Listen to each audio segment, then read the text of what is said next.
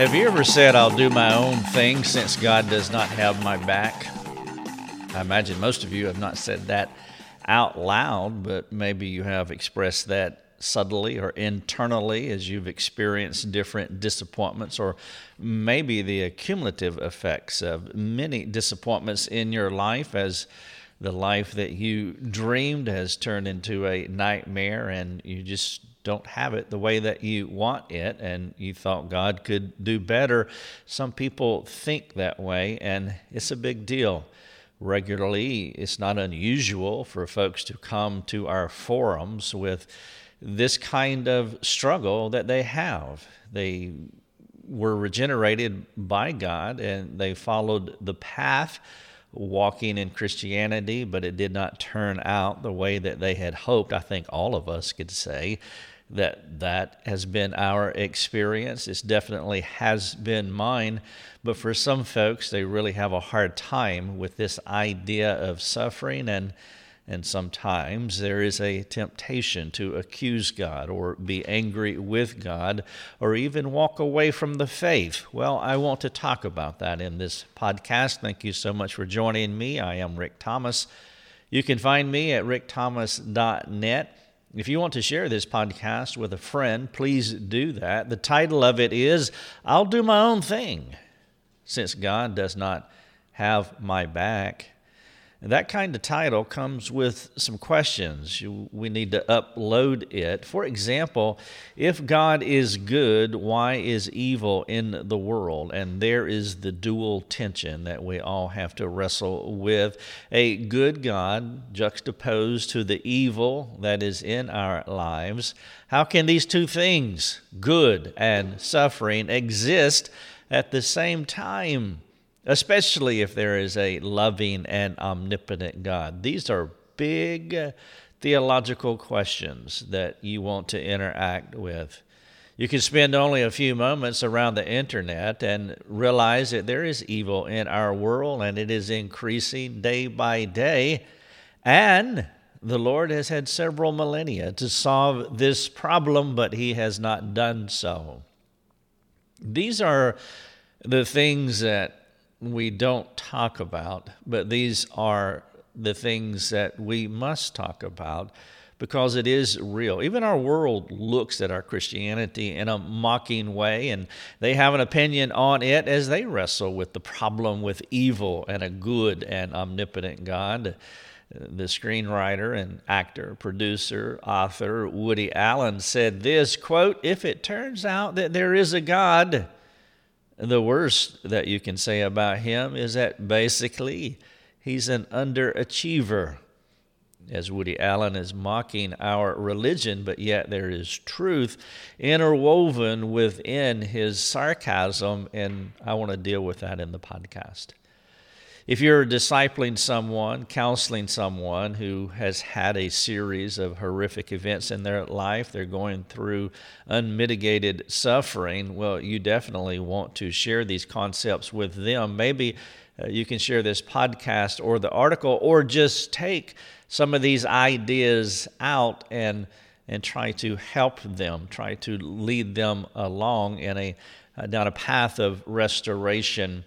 I do want to talk to you about this because if you are caring for someone, there are some things that you want to understand. You want to be careful. Helping people is a messy business. It's not something that happens in a moment and you are done. Helping people is a long-term process. In fact, as long as you know someone, you will spend your entire life helping them to mature and to grow, and hopefully that they are helping you as well. Sometimes when a person is truly stuck in a long-term sin pattern, the temptation would be to try to force righteousness, to try to get them to change immediately, and that doesn't work. We want to be with them for the long haul. We want to be patient as we carefully care for him or her, for that matter.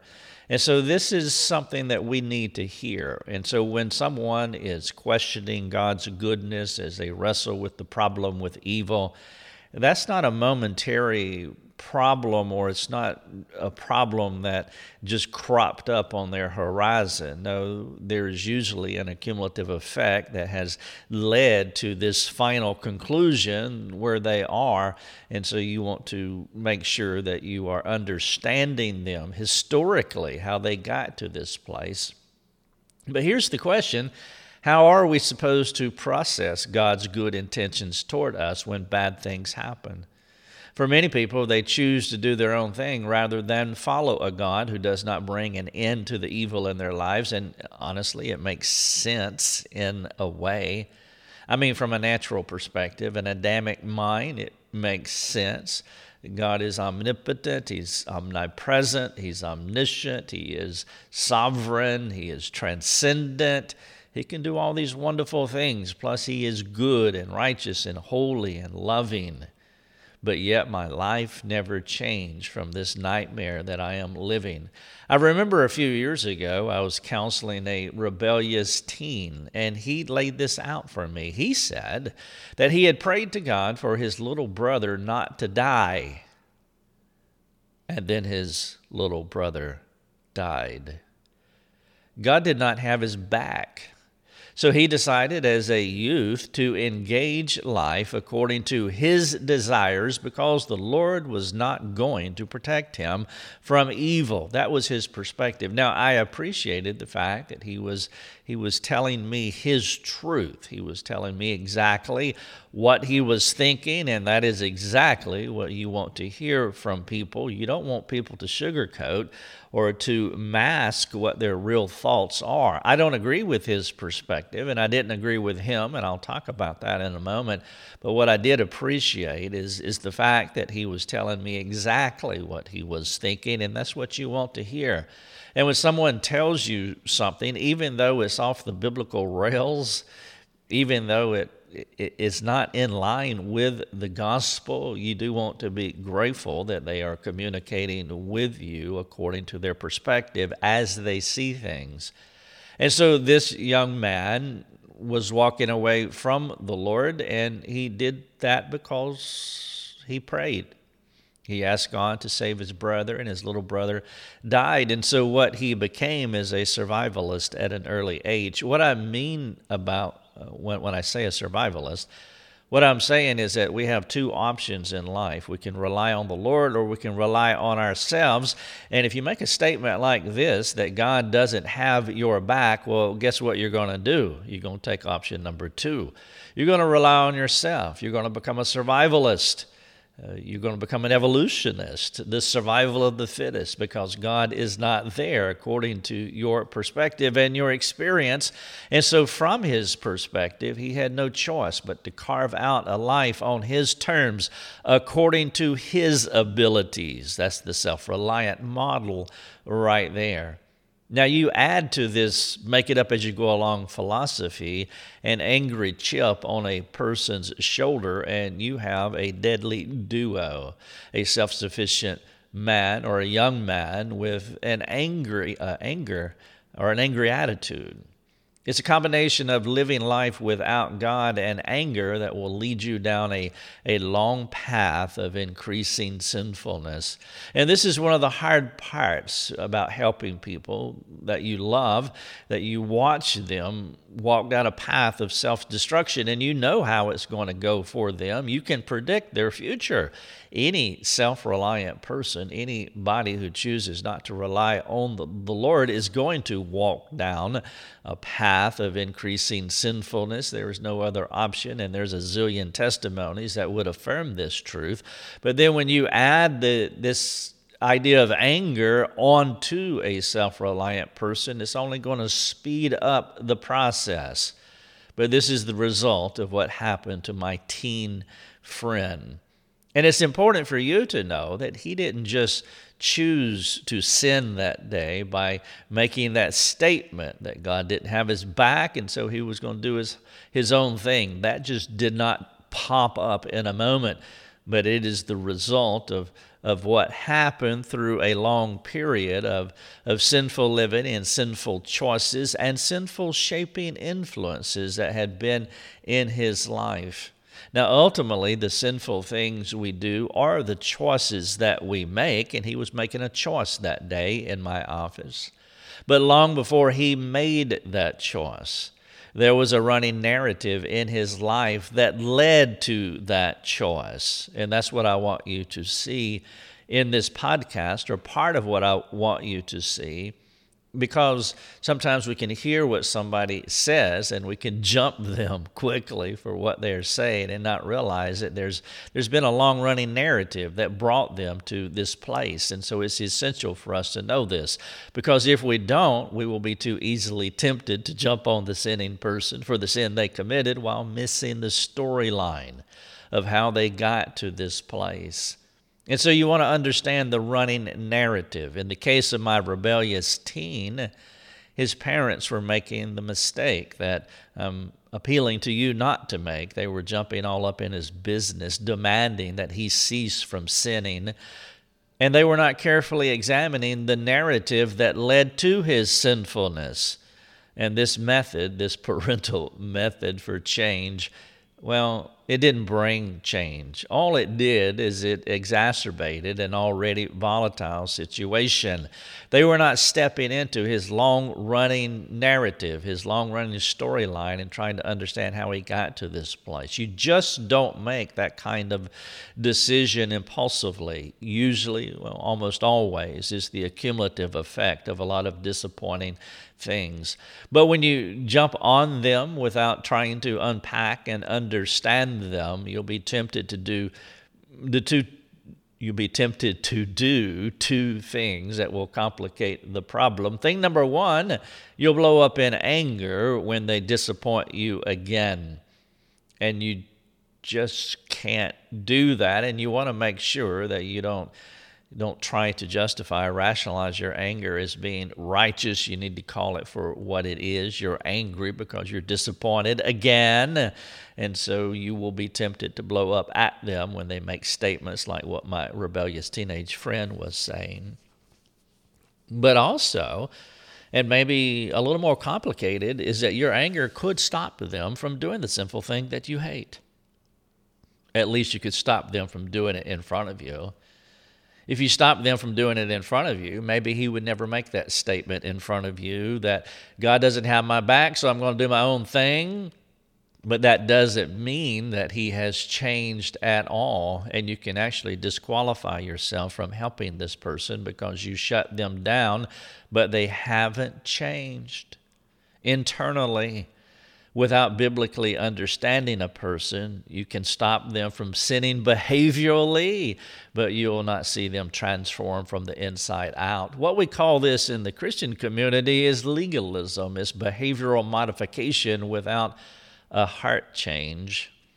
But a wise friend will begin walking down the path of a person's past, trying to understand the developmental reasons for the lousy outcome that they are currently seeing in their friend. We can blow these God-ordained opportunities too often. If we have a knee-jerk response and fly off the handle at them, well, it could be disastrous as far as the relationship is concerned. You don't want to fall for the trap of pragmatic sanctification. You know what pragmatism is it's results. I'm only looking for results. And again, you can get those behavioral results by manipulating a person into perceived sanctification. But this pragmatic sanctification approach does not transform. And so the wise and humble and intentional friend will see how the person has been inching his way towards sinful choices over the years.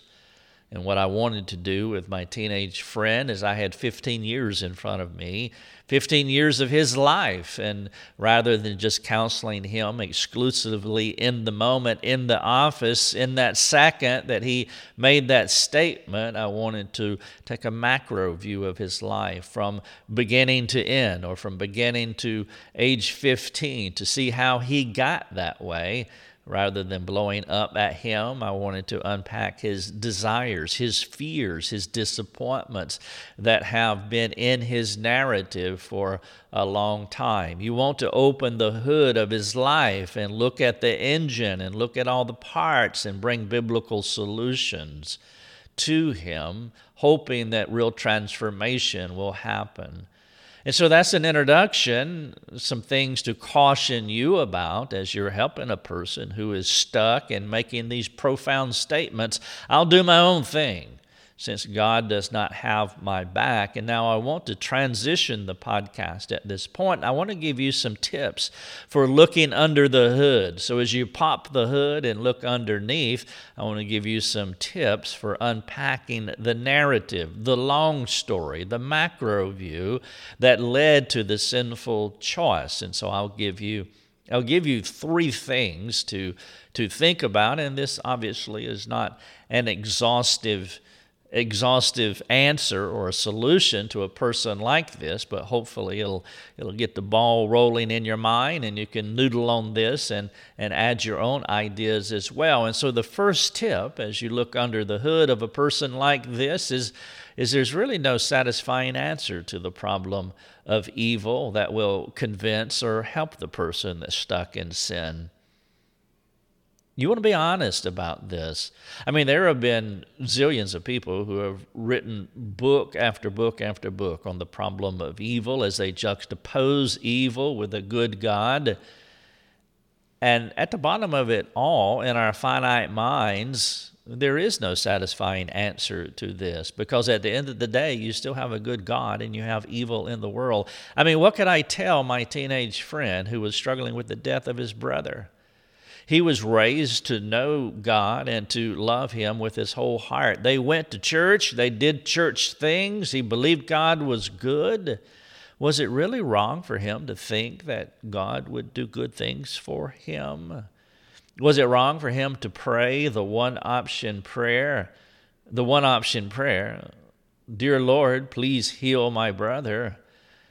I mean, you prayed that prayer before, and maybe you didn't say, "This is the only option that I'm going to pray," but it is the main option that you pray. "Dear Lord, heal my brother, bring my spouse back, help my child to repent, save my parents." I mean, that's our number one prayer. He didn't have a second prayer. He didn't add, "If it's your will, Lord." But was it really wrong for him to pray the one-option prayer? I mean, I could give him the God is good response, or even worse, the Romans 8:28, all things work together for good. I could lay that out before him. Maybe I could drop Revelation on him and talk about how things will be better in a future day, and there'll be no more tears in heaven. The truth is, all of those biblical responses fall flat when life breaks your heart. I've had some folks tell me once or twice that all things work together for good, and I remember telling my friend Randy over 30 years ago, I said, "Randy, has it ever occurred to you that I might not want all things to work together for good for me? I just want my wife back." And I'm sure my rebellious friend could say a similar thing. "Well, I know all things work together for good, but the truth is I want my brother alive and healthy." Biblical responses can fall flat. I'm not saying that you should pump the brakes on them or not use them. At the appropriate time you do, but you also want to understand there's another appropriate time. There's an appropriate time when you need to give a person some space to wobble, because there truly is no completely satisfying answer to this problem of evil. There's an element of mystery to the evil in our world, and that truth needs to be part of how we engage the problem of evil with those who have experienced it.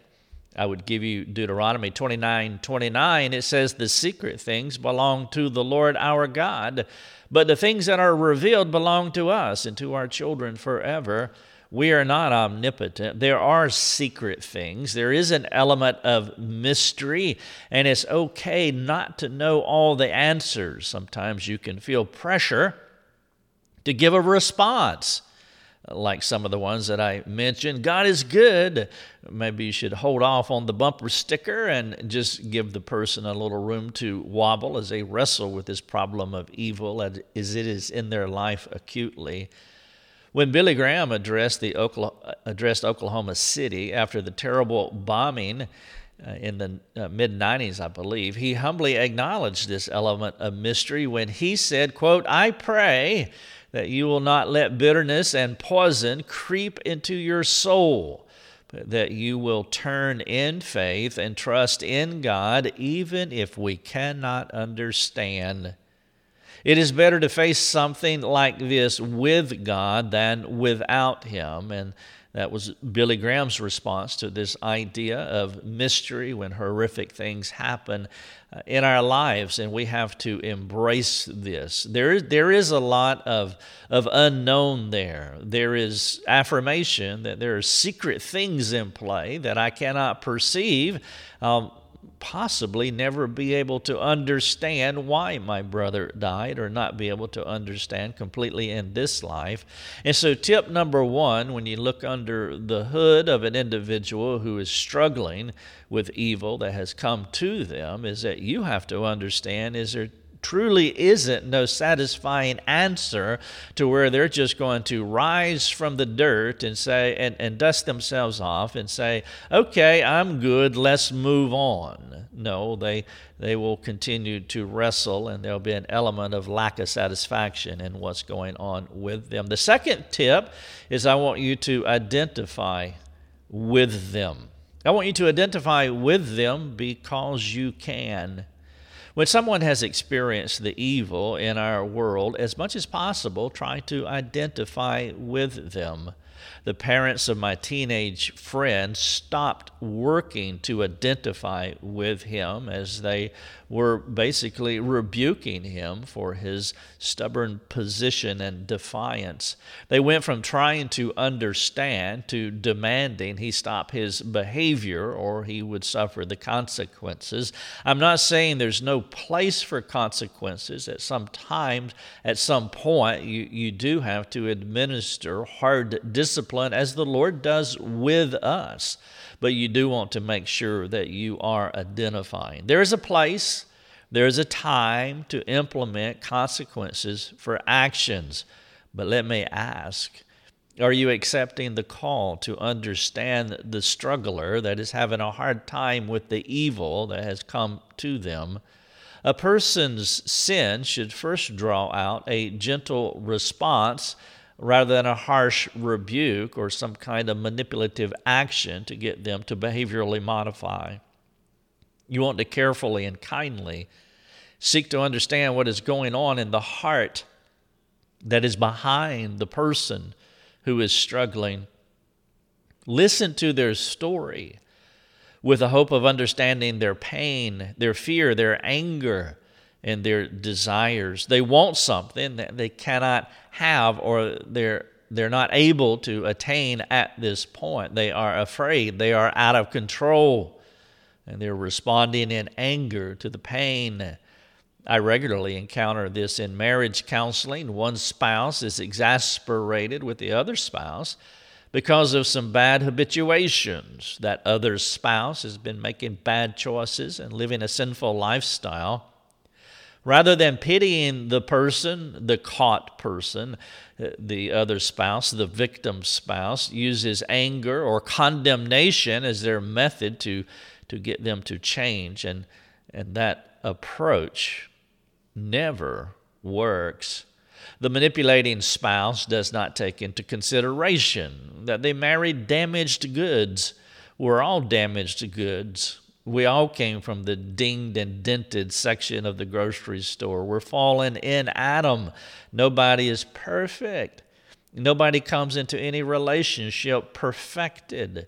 We all have a former manner of life that Paul talked about in Ephesians 4:22, and we drag that former manner of life into our relationship. When I married Lucia, I brought a lot of baggage into our relationship. I had a life before I met her, and it wasn't a perfected life.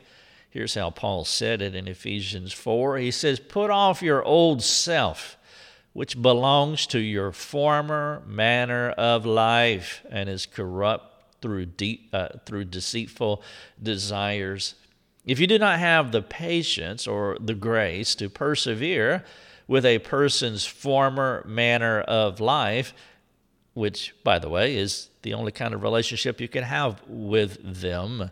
You marry all of them, you live with all of them, and if you don't have the patience and grace to persevere with that aspect of them, their former manner of life, you will complicate that relationship by your sinfulness. There's a lot of pain that goes with a person who is struggling with the evil that has happened to them. One of the ways you can identify with them is by sharing your own story of pain and how the Lord has helped you through it. But I do want to caution you at this point. Sometimes when people do this, they map their story over the individual, and then all of a sudden the conversation has shifted from the person who is struggling to the person who's talking about how they went through this and that happened to them, and all the nuance of their story, and they're no longer identifying with them as much as they're making it about themselves. And so as you identify, you want to do that with wisdom. This podcast is titled, I'll Do My Own Thing. Since God does not have my back, I want to get inside of that, and I'm doing that by offering you some tips of how to help this person by unpacking the long narrative of their life. There are 3 tips. The first one is that you'll not be able to give them a satisfying answer.